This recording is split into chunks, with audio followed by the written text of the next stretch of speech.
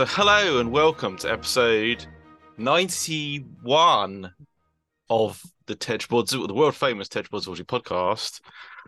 I'm normal man, just innocent man, and I podcast with Darren Naish. Darren Naish, that guy. News from the world of Darren and John. Any news from the world of John or No. Darren, whatever your name is?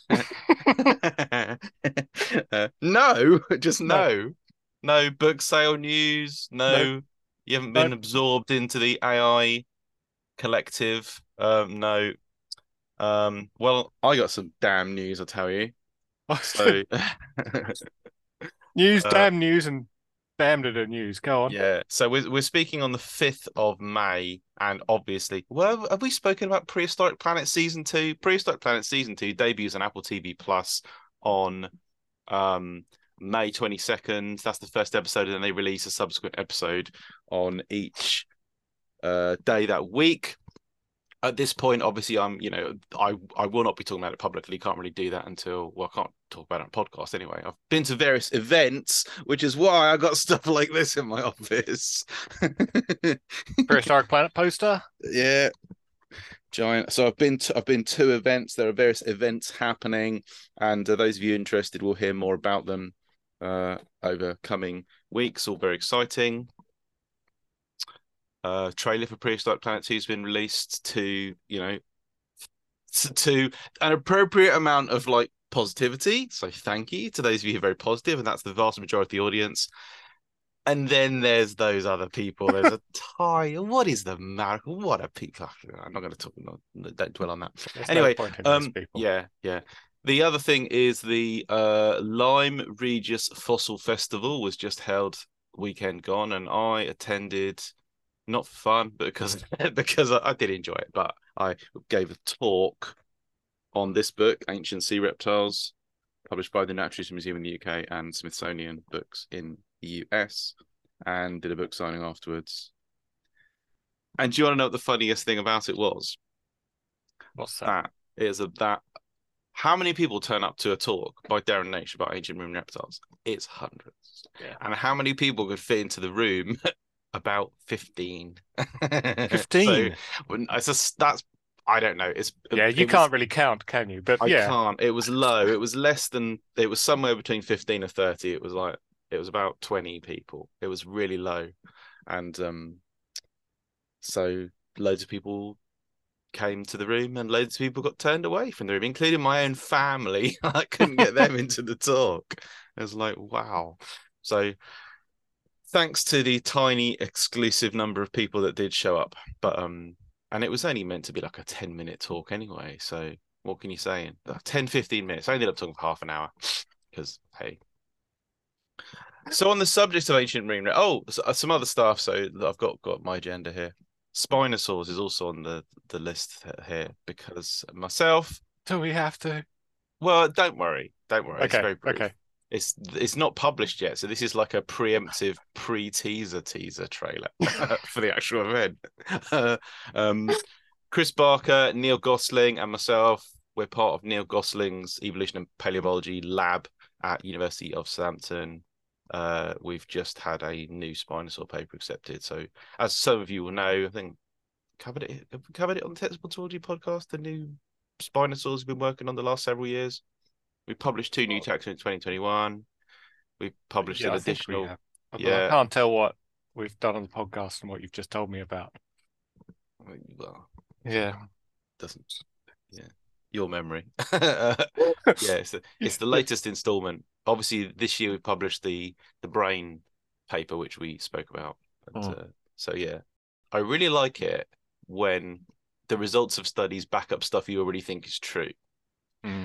And now I'm currently reading, it's a slight tangent, but it shouldn't be too long. I'm currently reading Alan Fiducia's Romancing the Birds and Dinosaurs, which we've mentioned there a couple of times before. I really, really dislike it very much. I'm glad that it exists, and I'll say this when I actually get around to finishing my review, because I'm writing a review of it as I read it. I'm glad that it exists because I like reading weird stuff. But it makes me very angry, his book, And what I want to make clear when I actually do finally get around to talking about it, on the blog and as appropriately on social media, is I want my criticism of the book to be framed not as a we're on opposing sides of the debate and therefore I'm biased because I think that I'm on one side and you're on the other side. And I'm talking about the issue of bird ancestry. On that, I think he's absolutely wrong.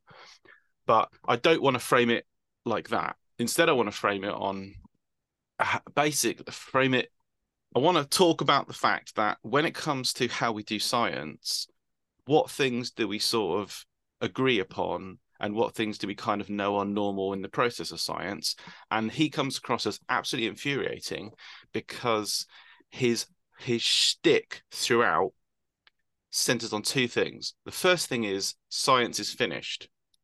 It's like we know the results. He'll say many, many times on 100 issues that are the subject of debate, although ordinarily with a vast majority of people that agree on one thing and then a tiny minority of people who argue something else. He says that in all those cases, at the side he's on, this has now been proven or this is done. So it's that's the end of the debate. So for, one example, there's many, many examples. One example is the group of bird-like dinosaurs called Oviraptorosaurs.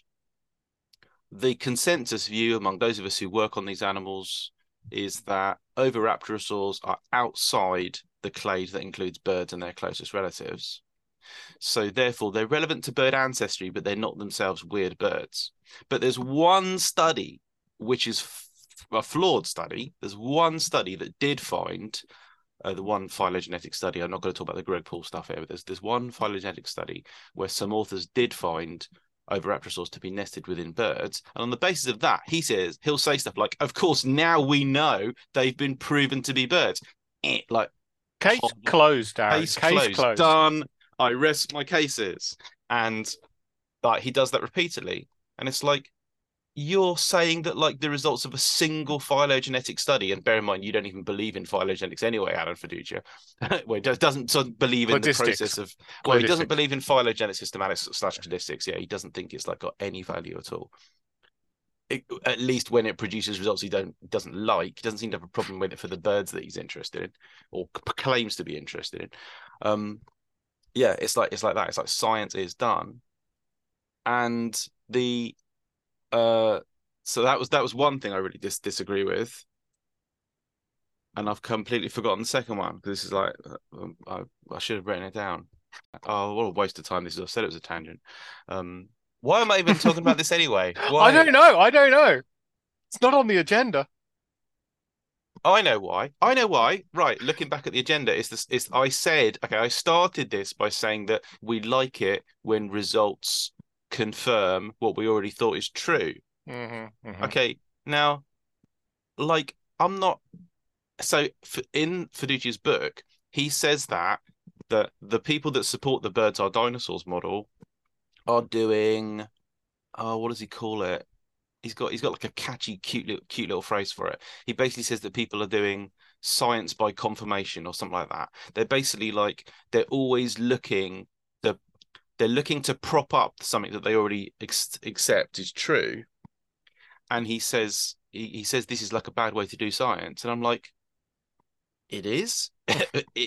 Question mark? No, it's not. It's if we look at something and the results, so you got to assume that scientists are honest. Now we know from the history of science that people aren't honest, and we also know that scientists are humans, and therefore they will do things that make them look better or make their previous results look better. We know that for sure. But even so, even with those caveats in mind, the majority of people study something. It's oh, it matches previous results. Well, that's great. You spin it that way. You spin oh, this new discovery matches what we already thought was true. The majority of science is like that. You're backing up stuff you already thought was true. The more interesting and more left field, more surprising results are oh, we didn't know this was true. And I would say that all the scientists that I'm aware of and those I've worked with are wow, this is a surprising result. This does actually challenge or overturn an existing model. And when that is the case, people report it as so. But he's saying that we don't do that we're only looking to prop up something we already think is true. And I fundamentally disagree that's the game that people in this particular field are playing. That's where I was going with this. Because if you say that, oh, it's great, it backs up what we thought was true, you're meant to feel bad. But like, no, you shouldn't. It's like that's a part of the scientific process. Yeah, and also I think you said earlier that he's sort of arguing that if you shouldn't assume things are true as well, right? Like research is done assuming that birds are phylogenetically dinosaurs. Yeah.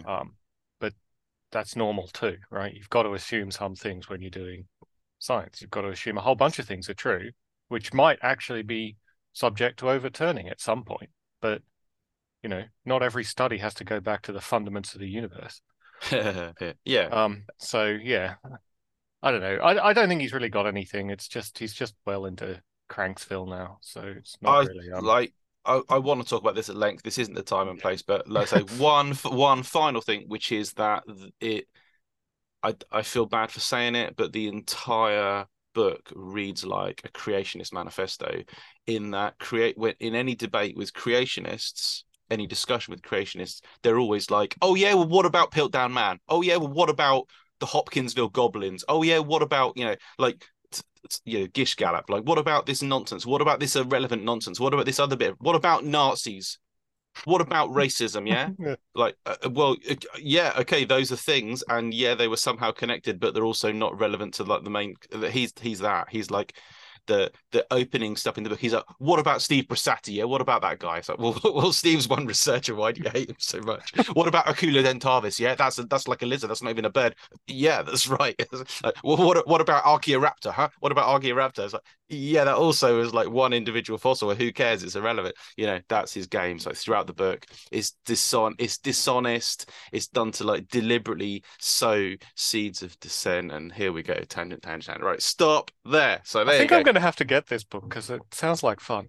It's maddening. It's also very poorly edited, like the same sections of text repeated twice. And if he wants you to believe Really? something, yeah, he just keep telling you something. He just keep on like one final example, like if he wants you to accept a certain view of something, he'll say, so again, I can only do it if I give an example. He wants us to believe that the unusual Triassic reptile from Kyrgyzstan, Longisquama, which is well known as a total enigma. It's like, what the hell is going on with that animal? He wants that to be somehow relevant to bird ancestry.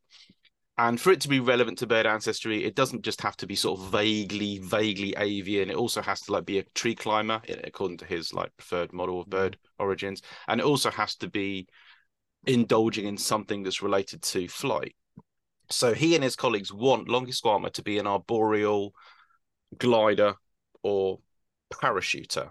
So every single time he mentions Longisquama, every single time without exception, it's the parachutist Longisquama or Longisquama, the parachuter, the parachutist. And like by the sort of like fourth time you've read it, you're like, well, I don't think Longisquama was a parachutist at all. In fact, we don't even know. This is kind of based on the idea that its giant dorsal plumes have an aerodynamic function, which cool idea, guys, but like to quote, to throw a thing back at him, like, where's the evidence? He says all the time, where's the evidence? Where's the evidence? Again, like a creationist. So he repeated statements that imply that some things are true just because he wants to believe that. Stop there. So Right, we're only half an hour in, and we're possibly going to get to the main subject. So we're still talking about ancient sea reptiles because it's still a relatively recently published book, and I'm still doing like lectures about it and stuff. And in previous episodes, we covered what we did a plesiosaur one. Did we do an ichthyosaur one? I don't remember. I don't remember either. This time we're going to talk about the what we affectionately term the Triassic Weirdos, although I don't like that term. I don't call them Triassic Weirdos. It's highly offensive. You just did.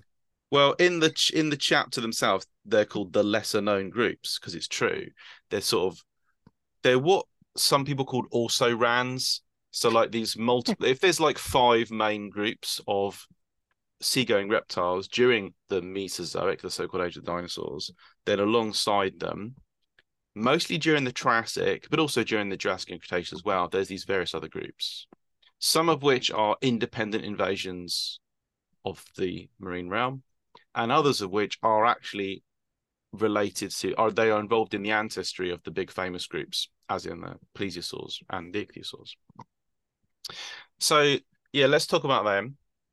And this will be real quick because this is like a hugely diverse clade with many, sorry, not even a clade. It's a hugely diverse bunch of animals with no doubt differing lifestyles and that's why it's going to be pathways. So it's just going to be really, really quick.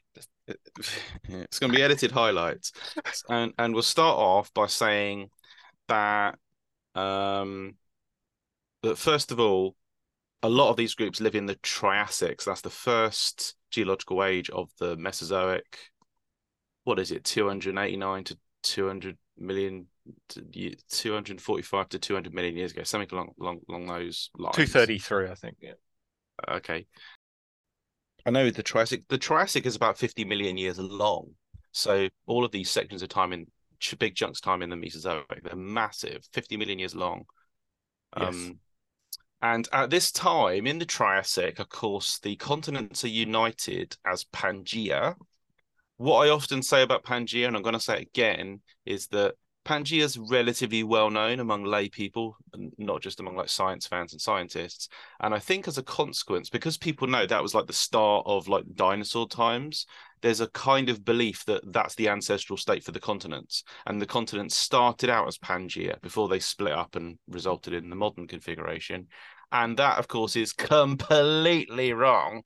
It's kind of like the continents have like collided and broken apart and coalesced and very complicated. All these different things have happened throughout the several billion years of Earth history.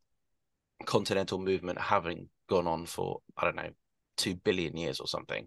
And at various times, the continents have coalesced and form a single supercontinent. They've basically done it more than once. So the situation during the Triassic isn't like state zero. That's not like how things started out. It just so happens the Triassic is this time of the grand unification. So Pangaea, you should imagine it as a giant C-shaped supercontinent stretching north to south. So narrowest across the equator and like sort of deepest like north to south. And this means a couple of really interesting things about the world at that time. One of them is it means that most of the world is covered by ocean. So this vast, we all think of the Pacific as large, but Panthalassa, the sort of ancestral super ocean, even bigger. And from the point of view of like marine animals, I kind of like to think, oh, wow, the world was one giant playground for fishes. But it wasn't, because open ocean is just awful. It's like the open ocean is a barren wasteland, and you have to be quite specialized to make a living there. And lots of the things that are present in the open ocean today that allow animals to make a living today weren't present in the Triassic, as in like various groups of plankton and various groups of like pelagic fishes and whatnot. So yeah, this is actually the worst mix for both land and the quantity of land and sea animals, because the most fertile bits are the coasts of things, and there's less coastline. So yeah. So that's the second thing. So there's the giant super ocean, which is mostly barren, and then if you've got a supercontinent, the amount of coastline is proportionally tiny relative to when obviously you've got lots of continental fragmentation like you do today. So a lot of the things that we're talking about here are actually quite at the moment like arm wavy. Like for me to say, oh yeah, or for us to both to say that the oceans were relatively barren, it's like, where's your facts, where's your data on that? It's like, well, no one's actually, to my knowledge, I don't peruse the plankton literature and whatnot. I know you do, but man, I just can't get enough of that. It's like at the moment these are like, somebody needs to like look into this and really actually study this. So yeah, if there's somebody, but not you. No, that's outside my wheelhouse, isn't it? That would be like a paleoecological, paleoclimatological, like, big data set kind of study. That'd be quite interesting. What is the productivity of Triassic seas? So the productivity might actually be like, net average, actually low. So maybe the Triassic was a terrible time to be a seagoing thing. But then having said that, obviously the animals that lived around the coast of Pangaea seem to have done pretty well for themselves because there's lots of them and they're very diverse, and they kept repeatedly going into the water. So in places like around the sort of shores of what's now southern China and what's now Europe, loads of groups of invertebrates and fishes, and also numerous marine reptiles. So Panthalassa is covering most of the globe, and then if you, like I say, imagine Pangaea as a sea, well, inside the curve of the sea, that's Tethys. And Tethys is bordered on its northern side by like sort of, Western Europe and southern China. And then its southern border along the northern fringes of the Sea of Pangaea. So the south of Tethys is bordered by like northern India and Australia. So some animals appear to be living along the whole of this coastal margin, or in theory they did, because if you only know them from Europe and southern China in the north, there's every reason to think they would have also occurred on like the shores of northern India, northern Australia. And we've got clues that was the case for some of these animals, and others we don't know that because the fossil record is not good enough. So that's like a little bit of kind of like background for the sort of setting. Now the Triassic follows this super gigantic mass extinction event at the end of the Permian, which is always said to be like the biggest mass extinction of all time. It's estimated that about 96% of things at the species level died out. The Triassic itself has a couple of mass extinctions at the end. There's a thing called the Ladinian crisis, which is some millions of years before the end of the Triassic, and then there's the end. Is it the Encarnian crisis? There's like two extinction events that knock out a lot of groups before you get into the Jurassic. But the Permian event means that loads of things that are doing quite well in the Permian don't make it into the Triassic. So if we're now interested in reptiles, the thinking has mostly been that all of the Triassic marine reptiles go into the water after the end Permian event and diversify, blah, blah, blah, blah, blah. They're a Triassic event. That's what we conventionally thought. But now it's like a couple of recent discoveries have cast doubt on this. So in talking about the marine reptiles from the Mesozoic, from the age of dinosaurs, like I always, I generally call them Mesozoic marine reptiles. When you're talking about all these fossil marine reptiles, you have to say they're mostly from the Mesozoic, but they're not all, because there's actually like a couple of Permian groups. So they're not super big, not super impressive. But in the Permian, there's a group called the Mesosaurs, not to be confused with mosasaurs, mesosaurs. They're like they're known from southern Africa, like Namibia and South Africa. They're known from Brazil, Uruguay, elsewhere. I think they're from a few other places, but they're basically sort of like across the edges of southern Pangaea, either in coastal waters or in giant hypersaline inland seas, actually. And there's some anatomical reasons for thinking that they might be related to ichthyosaurs and other groups that are clearly like a big deal in the Triassic. And if that's so, well, then straight away you're saying that mesosaurs or modified mesosaurs survived into the Triassic to evolve into ichthyosaurs. But then you've also got, now, as published just this year, there is an ichthyosaur known from pretty awful remains, like a couple of vertebrae, but still good enough to show that it's almost definitely an ichthyosaur. Not a tiny, like, sort of prototype one as well. It's kind of like an animal sort of 2-3 meters long. So there's ichthyosaurs in the Permian. So this means that at least some of the groups that we associate with the Mesozoic actually originated in the Permian and survived the end Permian event. So that's another thing you always have to mention. And while I'm not gonna I'll stop talking about Permian stuff there, because you could talk for half an hour about mesosaurs. There's so much to say about them. Really interesting group. There's a big section on them in the book. So we move on to Sauropterygians. Do you know what they are? Sauropterygians. Yeah. The plesiosaur, pliosaur sort of. Yeah. Clade, right? It's that group. So plesiosaurs are the best known Sauropterygians, but in the Triassic, plesiosaurs do appear at the end of the Triassic, but during the early and middle and late Triassic, surviving to close to the end, but not necessarily the end. There's the Placodonts. That name means flat-toothed because they've mostly got big, like rounded, crushing teeth that they used to feed on shellfish. Some of them look kind of superficially turtle-like. There's the Pachypleurosaurs, which are sort of mostly less than a meter long. If you kind of like imagine a generic swimming reptile with a longish neck and a longish tail, and it sort of does a bit of like paddling with its limbs and grabs fishes and stuff. Pachypleurosaurs kind of fit into that mold.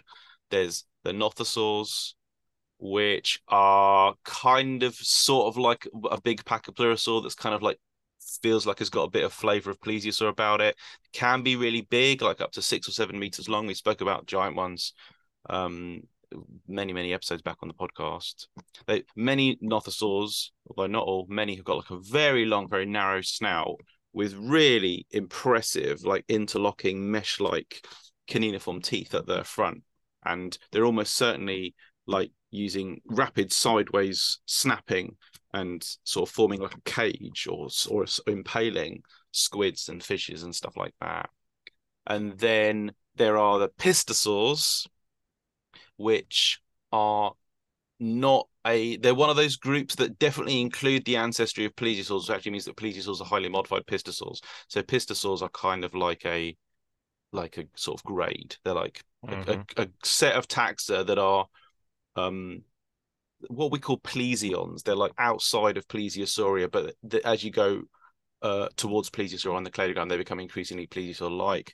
Their name, which doesn't They're really plesiomorphic plesiosaurs. Anyway, if it was okay, so some paleontologists inadvertently misapplied the terms stem and crown.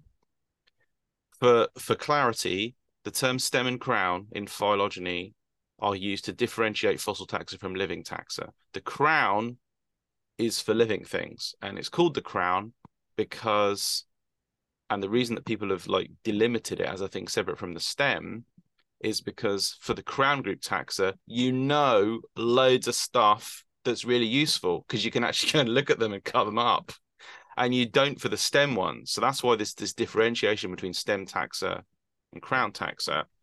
Paleontologists have roundly misunderstood this, and they've thought that the crown just refers to like the cool ones that we all grew up knowing about, and the stem ones, they're just like the prototype weirdos. So people talk about like crown sauropterygians, and it's like, dude, there's no crown sauropterygians. It's literally not a thing. It can't be a thing. But that term is used in the literature. It's really, I'd rather people didn't do this, but they do. This is the sort of thing peer review should catch, but doesn't. It's really funny. Like this sort of stuff is kind of annoying. Yes. So yeah. So under that complete misapplication of the term, plesiosaurs, like familiar plesiosaurs, Pliosaurus, Plesiosaurus, Elasmosaurus, those guys, they'd be like crown plesiosaurs. Don't reinforce it, Darren, because if you pistosaurs, say it enough, that'll become true. Yeah, it's true. Yeah. So the name pistosaur, it doesn't sound so great in the English language. Apparently, it comes from, I've forgotten the exact etymology. I did cover in the books. I found it interesting. The first named one is Pistosaurus from the German Muschelkalk, and its skull looks superficially like a wine bottle, and there's this word in Latin that means to drink from, and it's back in. So this isn't well known again, but it's like back in olden times, as in like basically anything pre-1920, people didn't explain the etymologies of names. They just said, and I shall call this Stupendosaurus maximus. They didn't say, and that name means the maximum giant flex bro lizard. They didn't do that. So if someone comes up with something that's actually quite hard to understand, Pistosaurus, what does it mean? It takes like a scholar of language. And luckily we have someone in paleontology, a guy called Ben Kreisler. He's a really nice guy. He's done a lot of this stuff. He's gone back and tried to work out the etymologies. And he thinks that Pistosaurus means drinkable lizard because it's based on the shape of the skull. It looks like a wine bottle. So Christian von Meyer, the scientist. Is Christian von Meyer? I think so. Yeah. So, so a lot of these groups, a lot of these Triassic sauropterygian groups, they're best known. They're historically, they were first found in Germany, in deposits like the Muschelkalk, which means muscle chalk because there's a famous like bivalve fossil that's associated with it.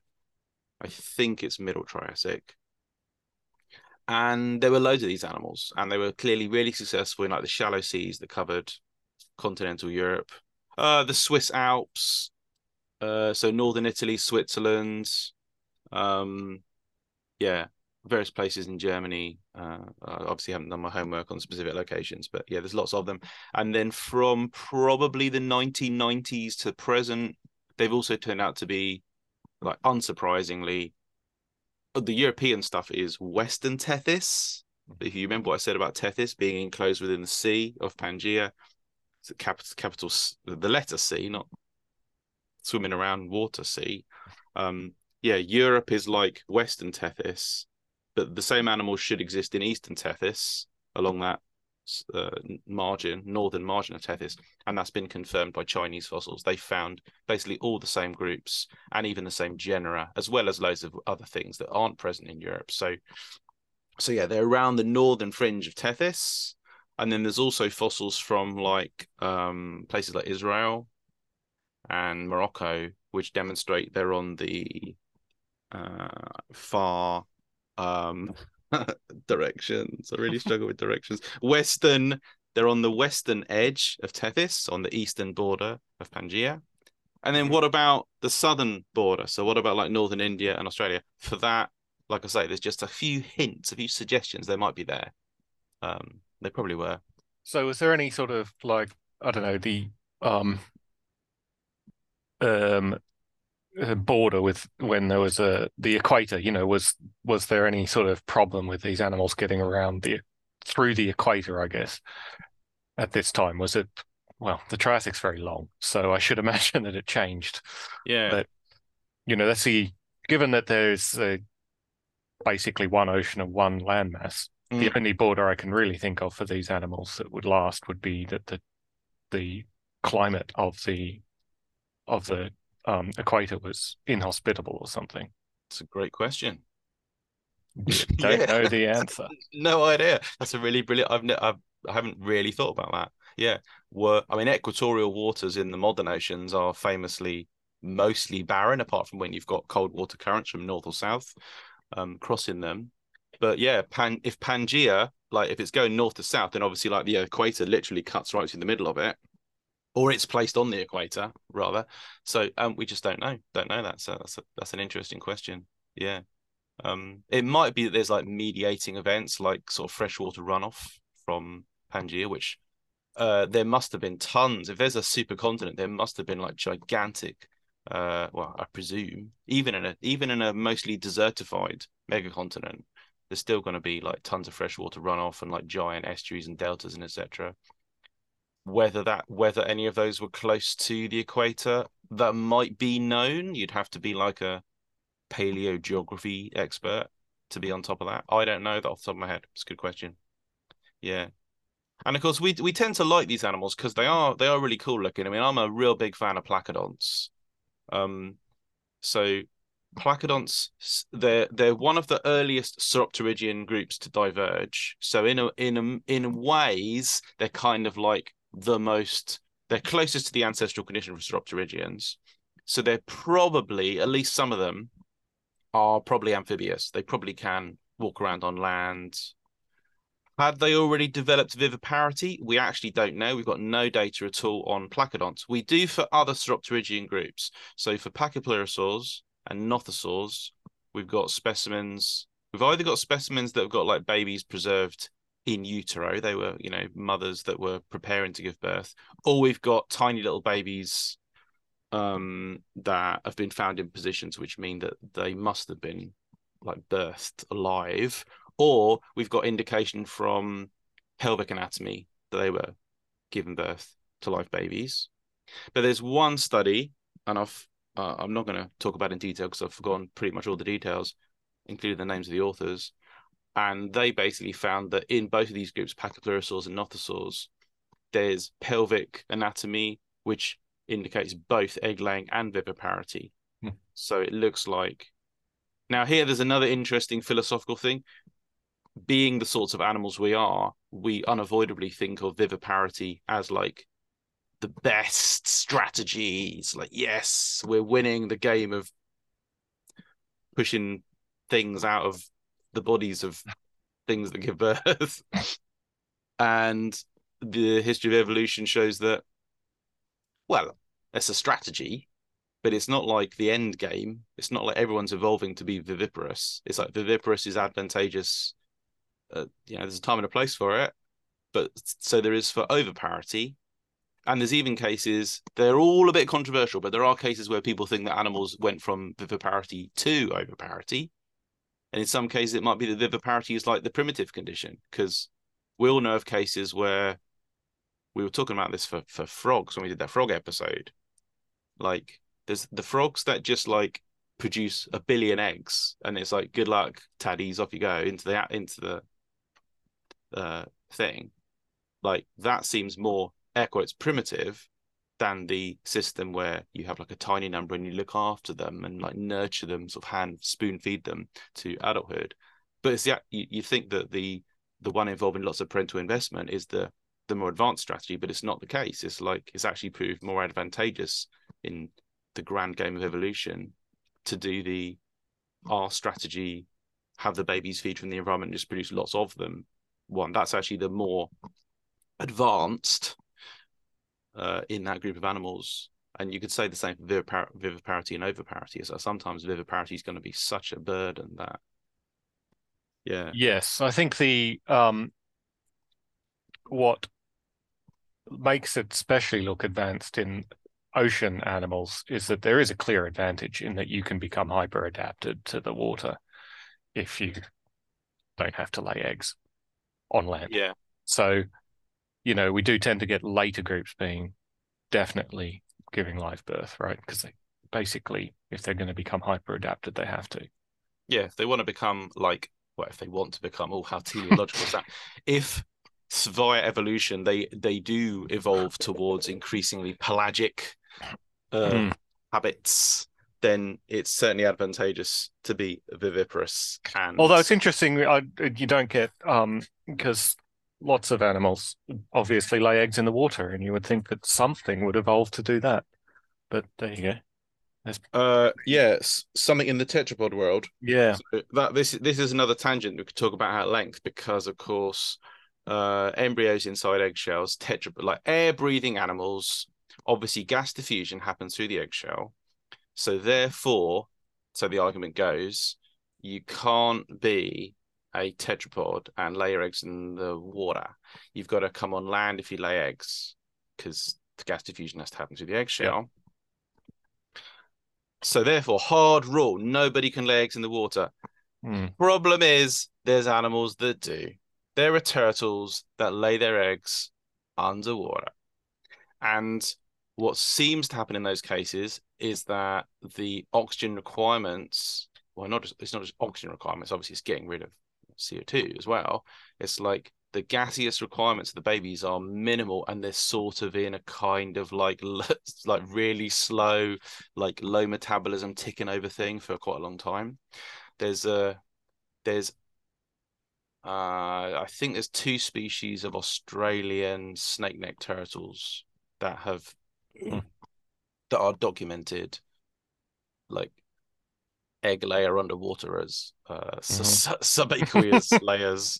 And so the fact that there's exceptions immediately is like, oh, well, if there's exceptions there, then how can you be absolutely sure there aren't exceptions like if in a few other places here and there? I mean, obviously, like I've said, the evidence does indicate that Sauropterygians are mostly viviparous, but it seems that a few of them in the Triassic times were egg layers too. Or was it even, there's some living reptile species where there are egg laying individuals and there are viviparous individuals. This is the case in the viviparous lizard, which is one of our few lizards that we have here in the UK.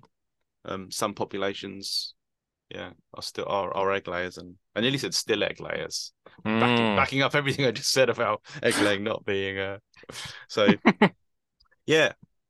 So and so let me just finish on placodonts. So placodonts, the sort of ones that appear to be earliest diverging in placodont phylogeny, they do have nodules on their skin, and they have like a midline row of sort of bony ossicles that would have been horn covered in life, presumably, and they look kind of like a big fat marine iguana, as if it was a little bit hybridized with a seal or something, or a walrus. They're kind of like big chunky things with like sort of goofy big eyes and sticky out teeth that they use to wrench shellfish off seafloor, we think.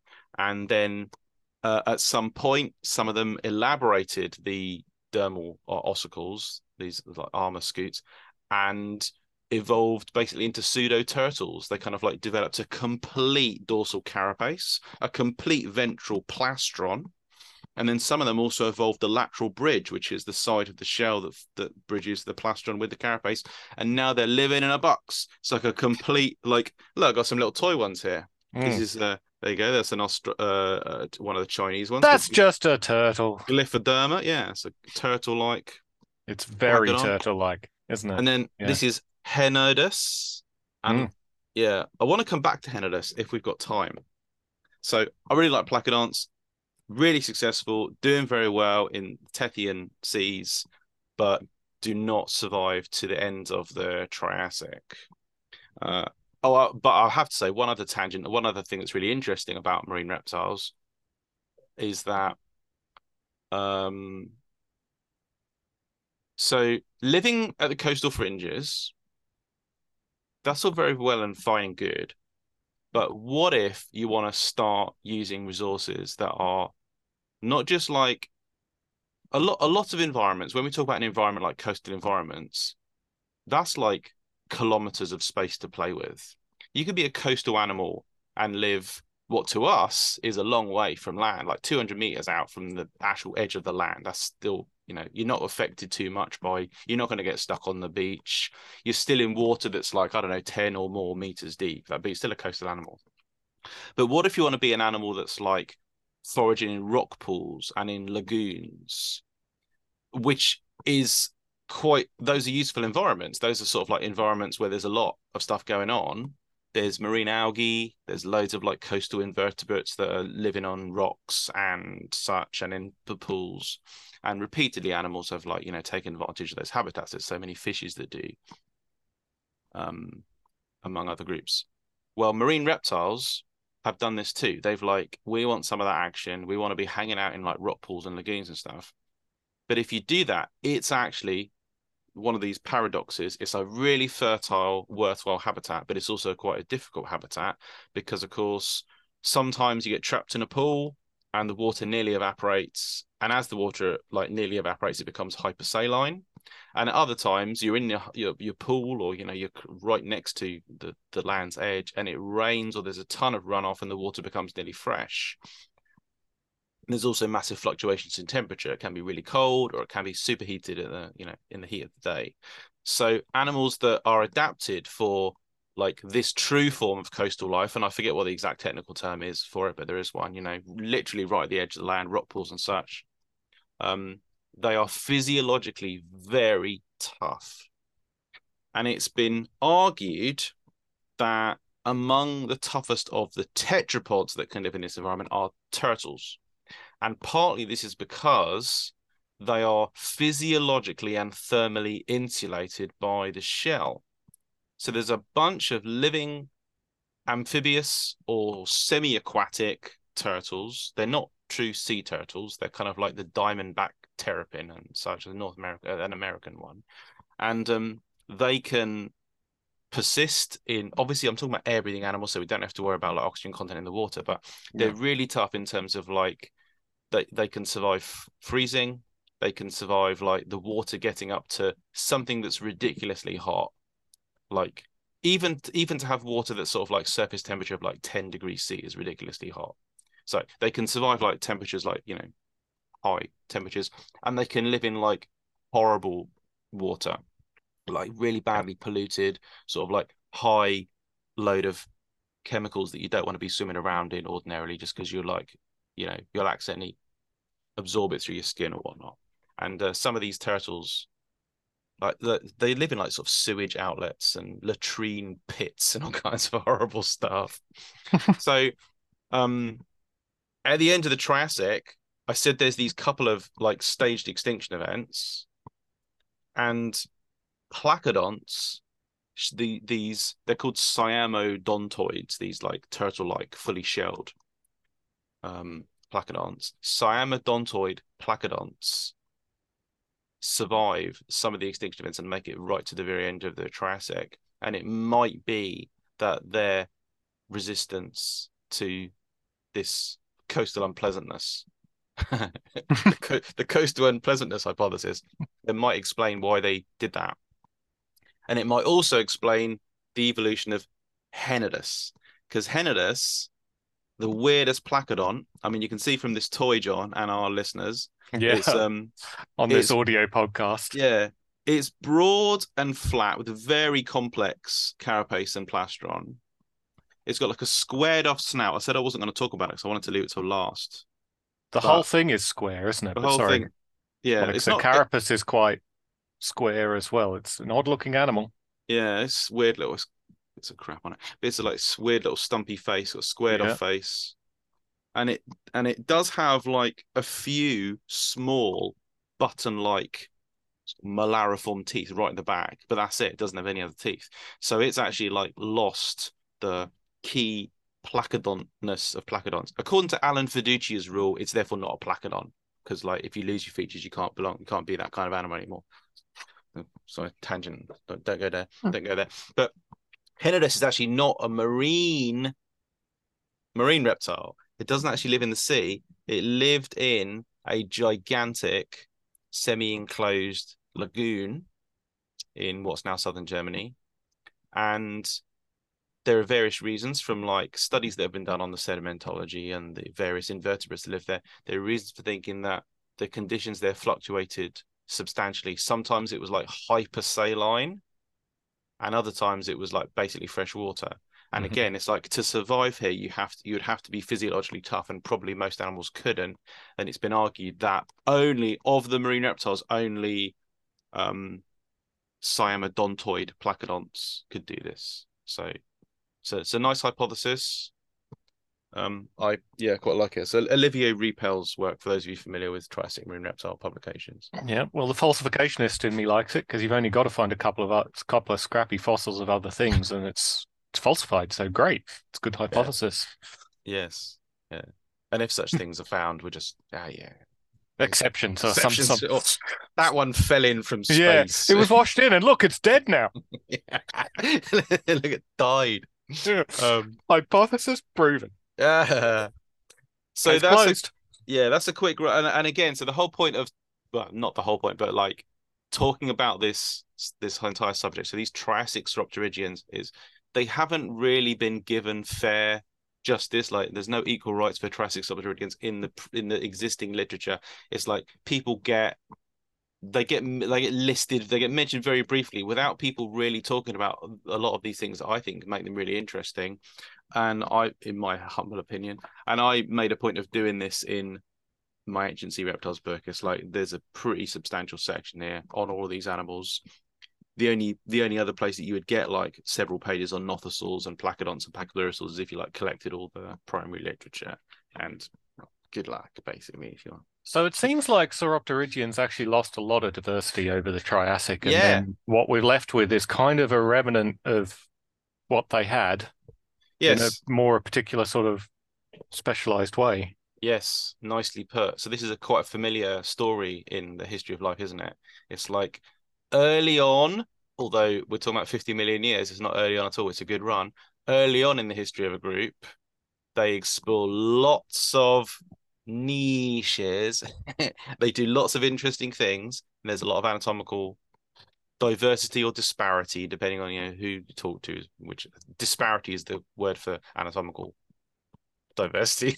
I know it's variation. The specialized words for the. Yes. In English, they mean very similar things. Yes, and then let's say there's 7 different body plans. Then the bad times come, and only one of the body plans survives. So, and here we're talking about plesiosaurs. Plesiosaurs are the only Stropterygian group that survive into the Triassic, into the Jurassic, so far as we know at the moment. And then everything else for the rest of the Mesozoic, so that is 130, more than 130 million years, it's all plesiosaurs. So you could say, well, from then on, it was all boring and nothing ever changed, which of course isn't true because plesiosaurs themselves then became phenomenally diverse, but they didn't recapture that disparity that was present in the Triassic. So, yeah, it's a bit like saying birds are the only surviving dinosaurs, and therefore, like most of dinosaur diversity was lost. That doesn't feel fair to birds, but it's also true. It's So true.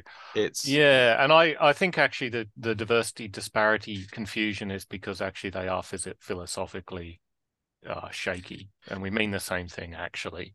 So well, it's another example of people developing a convention for something that isn't sensible because yeah, they want diversity to mean species level yeah, numbers and which not anatomical yeah, variation.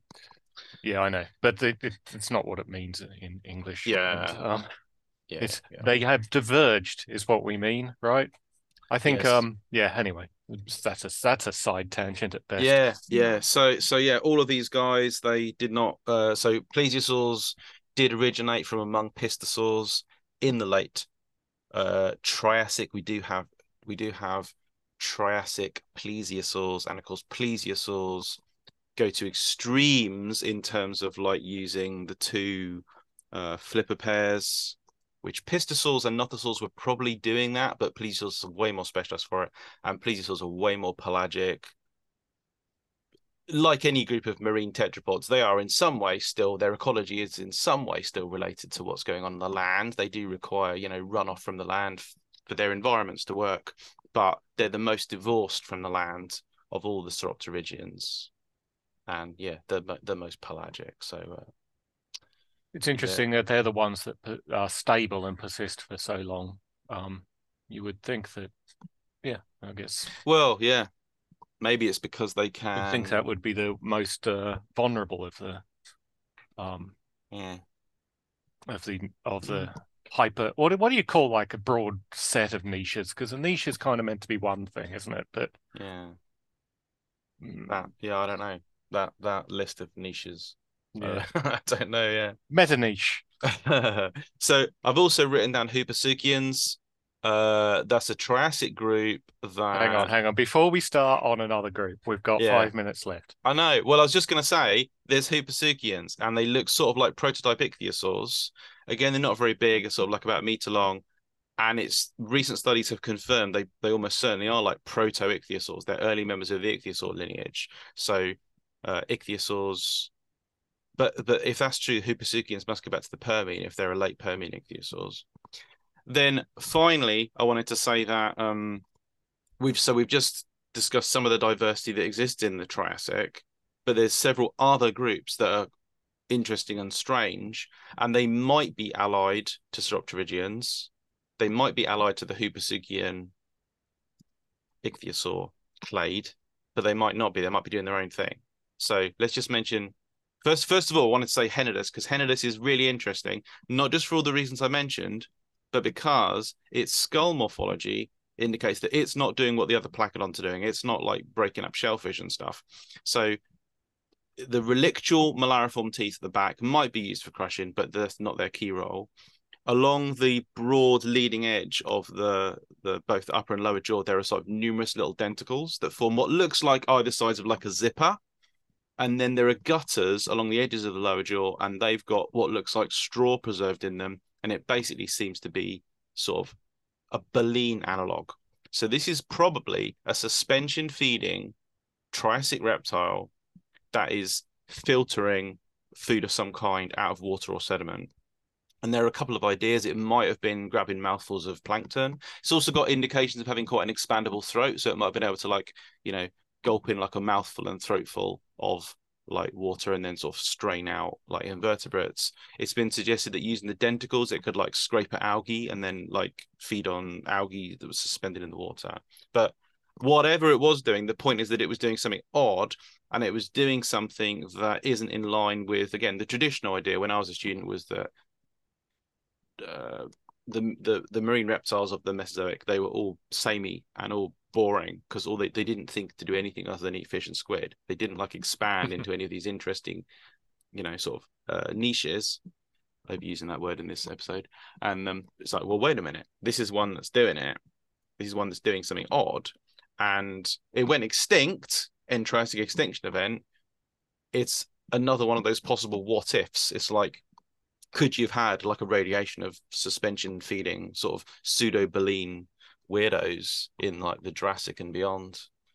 And a couple of other weirdos, Atopa dentatus, which we might have discussed. I think we discussed it when it was new. So Atopa dentatus, it looks kind of like a nothosaur. It does look Sauropterygian-like, and it might be allied to them. It's from China. It's only recently published, and it's got a hammerhead. It's got a T-shaped skull. Initially, the two wings of the T were bent downwards in the first one that was found, so people thought it had this like bizarre, like sort of inverted V-shaped mouth with teeth on the insides of the V, which would be like very strange. Turns out to be, yeah, those are like a hammerhead. It's got, I think, over 700 needle-like teeth. No clear idea as to what it was doing, but it's doing something very special, something weird. Hammer mouth, I would say. Hammer mouth. Yeah. Yeah, that's the point, because hammerhead sharks, the mouth is underslung and not on the cephalofoil. And then there's Tanistrophaeus. So this is, I think most people that know about fossil reptiles are aware of Tanistrophaeus, however you want to say it. It looks like an animated fishing rod. It looks like an animal it's got like quite a broad, chunky tail, a relatively like nondescript body for a reptile. It's got quite long paddle-like hind feet.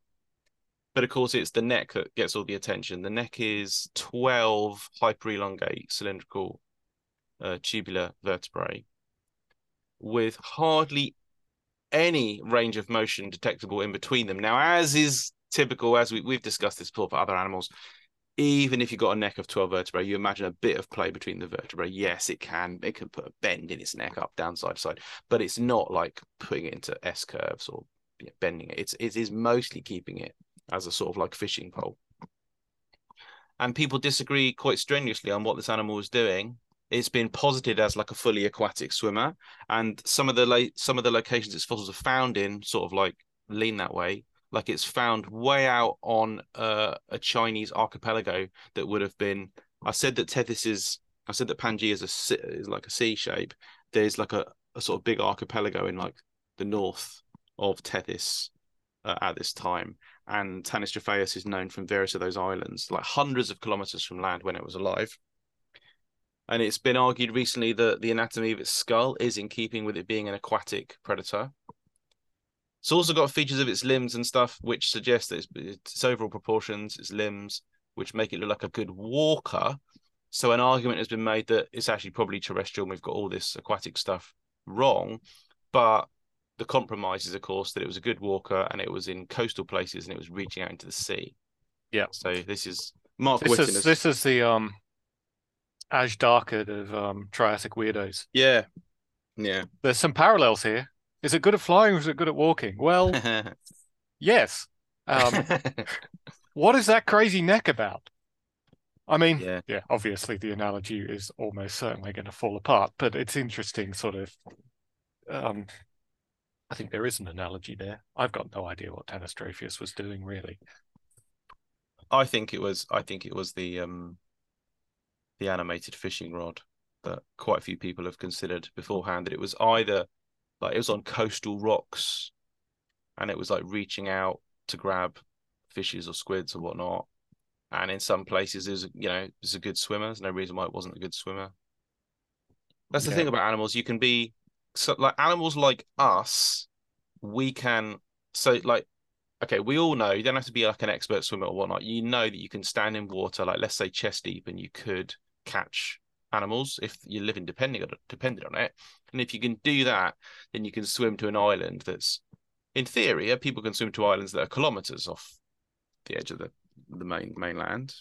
And once you do that, keep going, make a living. Like, I think lots of animals have done that sort of thing. It's like they've ended up like hundreds of kilometers from land, if so long as there's like Yeah, places. and Tanistrophes could be evolved to be particularly good at swimming because it moves around with up and down that archipelago or whatever, following the stalks of something. I mean, I don't know. There's particular things they have to do. I don't know.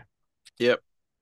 And then the final thing I wanted to say is that, we've got some Triassic fossils and some studies that have been done of them, which indicate that not all, but most of these groups do now appear to be allied. They do form one giant clade, which has been called the marine superclade. There's this old name, Inaliosauria, that Richard Owen suggested when he thought that ichthyosaurs and plesiosaurs might be allied. But yeah, if ichthyosaurs are related to Hooposuchians and possibly mesosaurs, and if Sauropterygians are related to things like Atopa dentatus and the thalatosaurs that we didn't talk about and the Saurosphages that we didn't talk about, if they're related, both of those major assemblages do seem to like share a sort of common ancestor. So it might be that most of these Mesozoic groups do actually share a long-bodied, long-snouted Hooposuchian or mesosaur-like ancestral form. In which case, final thought on this, in which case, like, again, student days, my thinking was always that ichthyosaurs have gone into the water from terrestrial ancestors. Sauropterygians have gone into the water from terrestrial ancestors. In terms of like the long game, that's true. They ultimately do come from terrestrial reptiles. But in terms of like the short term, as in like 10, 20, 30 million years, they haven't. They've come from ancestors that were already amphibious or aquatic. So Sauropterygians and ichthyosaurs descend from ancestors that were already amphibious or aquatic. And so a lot of the sort of key things that you need to make success of that lifestyle are already in place before Sauropterygians or ichthyosaurs evolve. It's a simpler story, isn't it? I mean, kind of is. Yeah. Yep. Again, it's covered in the book. Ancient sea reptiles, very reasonably priced. We're at time. We've got to go. So let's wrap up. Unless you want to say anything else. Nope. Let's do it. Okay. I believe you're on the internet. Where are you on the internet? I have a website, johnconway.art, and I am on Mastodon, john@sauropods.win. How about you, Darren? Yes. I blog at Tetrapod Zoology, tetzoo.com, which is also the website where this podcast is found. I've lost the script. I had it to hand. So I tweet at a death mark's not an easy thing to live with at Tetzoo. The end. The end.